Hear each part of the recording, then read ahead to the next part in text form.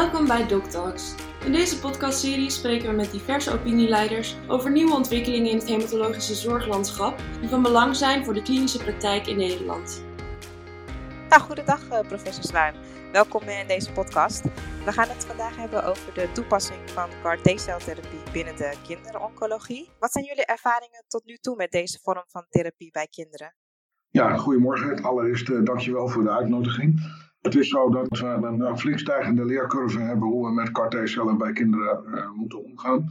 We hebben nu zo tussen de 25 en 30 kinderen behandeld met T-celtherapie, want dat is natuurlijk het enige geregistreerde product in Nederland. En in die 25 tot 30 patiënten zitten ook een paar kinderen die in trials zijn geïncludeerd. En we zien inderdaad dat er patiënten zijn voor wie we weinig andere opties meer over hadden. Die nu toch langdurig gerescued lijken te zijn door het gebruik van deze CAR-T-cellen. Verder komen we grofweg 2 problemen tegen die niet nieuw zijn, want dat staat ook al in de literatuur. Er is een groepje kinderen waarbij de CAR-T-cellen eigenlijk niet goed tot expansie komen. Dus na de infusie zie je dat ze niet expanderen en dan vrij snel verdwijnen, wat meestal ook weer tot een klinisch recidief aanleiding geeft.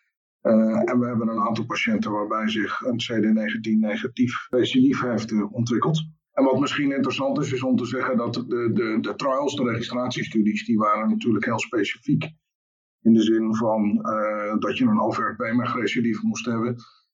Wij zien dat we in de praktijk veel meer patiënten includeren met relatief lage ziektelood. Dat wordt ook meer staande praktijk, omdat je dan ook minder bijwerkingen hebt. En bijvoorbeeld ook kinderen met liquorrecidief, waar CAR-T-cellen zeer effectief lijken. Dus de staande praktijk, zeg maar, de real-world gebruik van de CAR-T-cellen is wel anders dan in de officieel geregistreerde studies. En dat betekent ook dat deze real-world data natuurlijk op een gegeven moment gepubliceerd moeten worden. Omdat er nog weinig gepubliceerde data zijn in deze meer bijzondere subsets. Om te kijken wat de effectiviteit van die CAR-T-cellen is. Dus het is ook nog work in progress. Maar dat is misschien ook wel het interessante ervan. Ja, en we zien inderdaad dat soort real-world studies, zien we steeds meer data van. Als u nou kijkt binnen deze groep patiënten met de recidief B-cel ALL, wat is de impact geweest van het toevoegen van CAR-T aan de behandelmogelijkheden voor deze patiënten?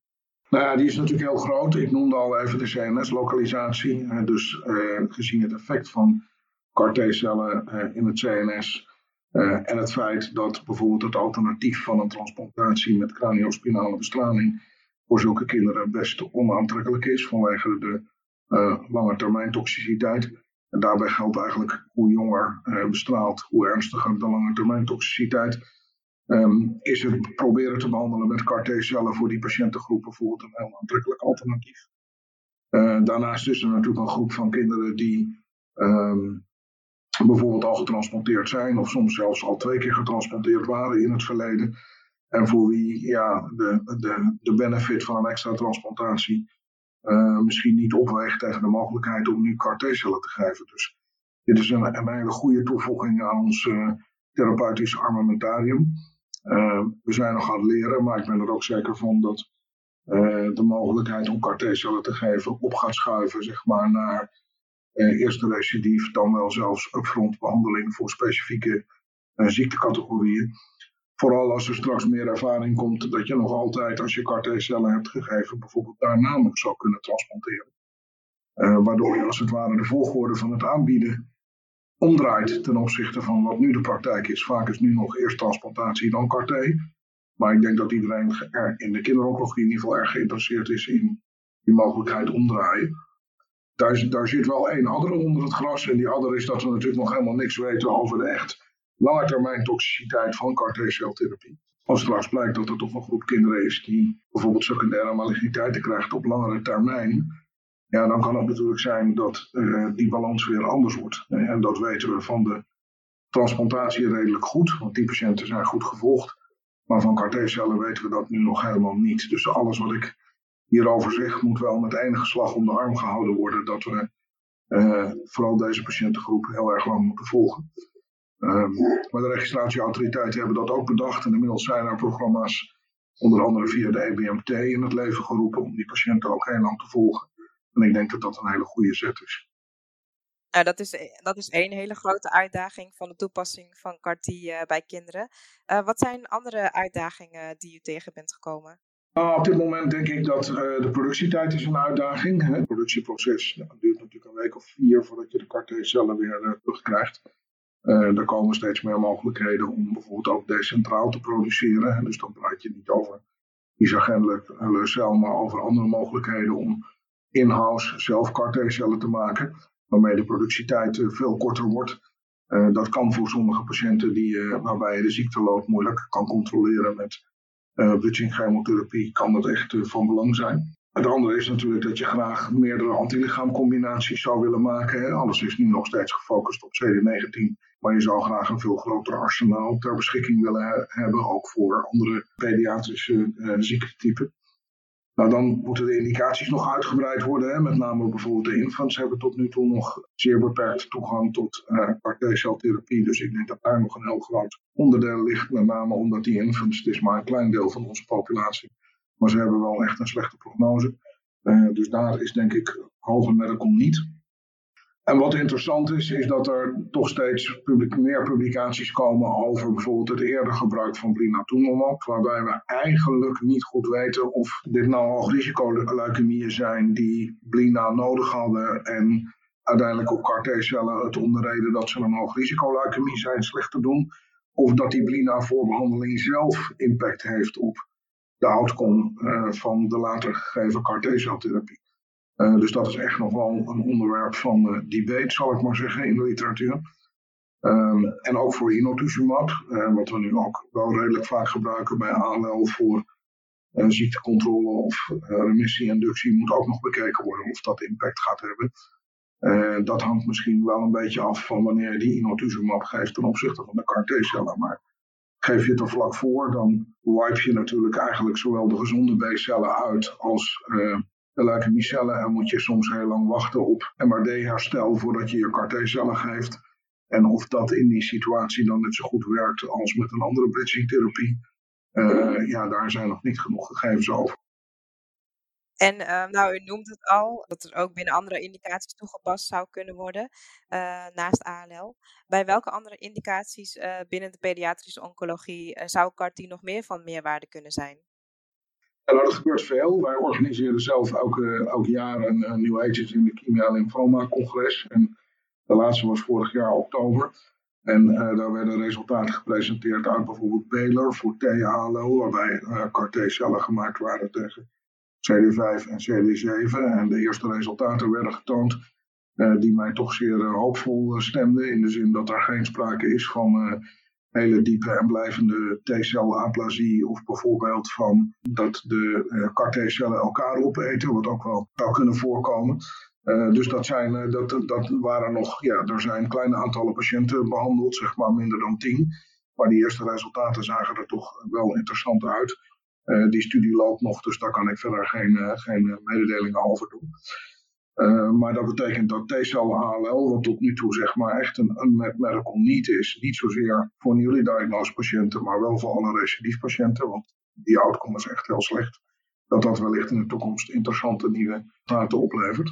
Ook myeloïde leukemie is natuurlijk heel belangrijk. Nou, er zijn meerdere studies in Noord-Amerika gaande en ook in Europa worden die opgezet, waarbij gekeken wordt naar het gebruik van bijvoorbeeld CD33 of CD123 als target.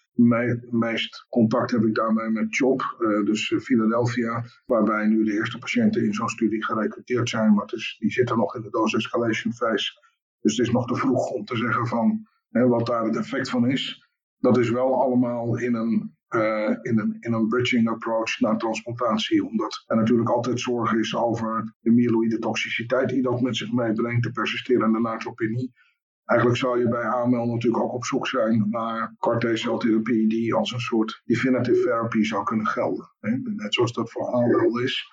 Maar ik denk dat het te vroeg is om daar al conclusies over te kunnen trekken. Nou, non-Hodgkin lymfoom is denk ik interessant. Maar er loopt ook een studie in ons ziekenhuis naar de non-Hodgkin lymfoom. En dan solide tumoren. Bijvoorbeeld Franco Locatelli in Rome heeft een studie opgezet met anti-GD2 tegen neuroblastoom. Dus anti-GD2 CAR-T-cellen. Waar hij ook al iets van 30 patiënten in heeft gerecruiteerd. En het interessante is dat anti-GD2 ook voor bijvoorbeeld bepaalde bottumoren gunstig zou kunnen zijn. Dus ik denk dat er een veel bredere toepassing binnen de kinderoncologie wel gaat komen. Waarbij je natuurlijk iedere keer de boel op waarde moet schatten. En waarbij bijvoorbeeld voor CD123 wel gezien is in de ene studie dat er wel diepe aplasie was, maar met een ander construct niet. Dus het gaat dan misschien ook wel om echt de details, hoe die CAR-T-cellen ontwikkeld zijn, wat voor co-stimulatory molecule, et cetera. Dus de devil is misschien wel in de detail als het gaat over de ontwikkeling van dat soort nieuwe CAR-T-cel ontwikkelingen voor dit soort gebieden. En los van de bredere indicatie van CAR-T, hoe zou de rol van CAR-T zich binnen dit gebied zich volgens u in de toekomst verder kunnen gaan ontwikkelen? Ja, ik denk dat het vooral naar voren gaat. Hè. Dus dat zien we in de Cassiopeia-studie in Nederland. Dus de Cassiopeia-studie is een studie waarbij we patiënten met hoog risico acute lymfatische leukemie die onvoldoende respons hebben qua minimale restziekte na de inductie en de consolidatie, in plaats van transplantatie CAR-T-cellen gaan aanbieden. Dat is een single-arm studie die heel specifiek is opgezet, zodat we een goed cohort historische controles hebben om mee te vergelijken. Nou, de historische controles zijn dan getransplanteerd. Nu krijgen de patiënten CAR-T-cellen. Dus het zal heel interessant zijn om te kijken hoe dat uitleest en of dat inderdaad elkaar zou kunnen vervangen. We zijn inmiddels ook bij eerste recidief bij hoogrisicopatiënten een studie gaan doen, waarbij het de bedoeling is dat de patiënten na reinductie chemotherapie CAR-T-cellen krijgen. Dus je ziet duidelijk dat het opschuift naar de frontline therapie. En daarvoor met name voor de hoogrisico cohorten. Dus ik denk dat dat het belangrijkste is. En het tweede merk je dat iedereen toch aan het inzetten is op die gedecentraliseerde productie. Zodat je in-house je eigen CAR-T-cellen kan maken tegen een plethora van antigenen die je voor de verschillende tumortypen die je zelf in-house behandelt, zeg maar. Ja, vanwege de flexibiliteit, de korte productietijd, denk ik dat dat ook de voorkeur heeft. En ik zie ook niet direct dat de industrie bereid is om tegen honderden verschillende antigenen commerciële productieprogramma's op te zetten en commerciële CAR-T-cellen te verstrekken. Dus dat lijkt ook in de kinderoncologie wel belangrijk. Betekent ook dat immuunmonitoring heel belangrijk is van kindertumoren, want uiteindelijk moet je natuurlijk proberen om antigenen te selecteren die vrij selectief zijn voor kindertumoren en daar is lang ook niet altijd voldoende kennis over.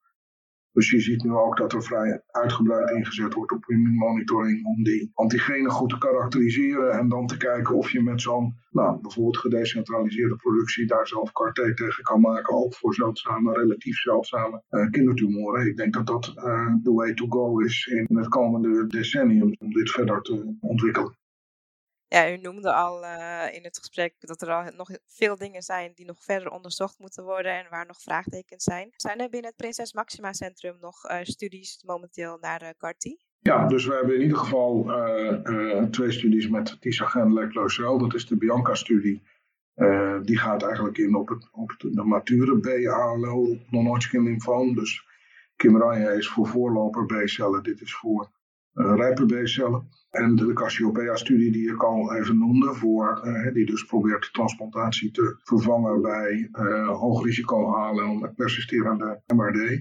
Dus dat zijn 2 studies. Daarnaast hebben we nog studies van andere firma's, waar onder andere bijvoorbeeld ook de infants geïncludeerd kunnen worden in een CAR-T-cel-studie uit mijn hoofd als ze zwaarder zijn dan 6 kilo. En dat heeft een beetje te maken met de specificaties van het product. Dus dat zijn de studies die we momenteel hebben lopen. Er is recentelijk equipment gekocht om gedecentraliseerd CAR-T-cellen te maken.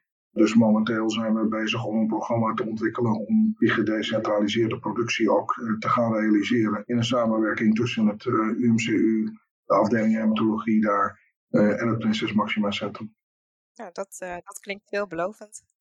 Dat denken wij ook, dankjewel. U ook hartelijk bedankt voor uw tijd deze podcast en voor de toelichting vanuit uw kennis en ervaring, professor Zwaan. Graag gedaan, dankjewel. We hopen dat deze podcast waardevol voor u was. Check www.ntvh.nl voor andere interviews in deze serie.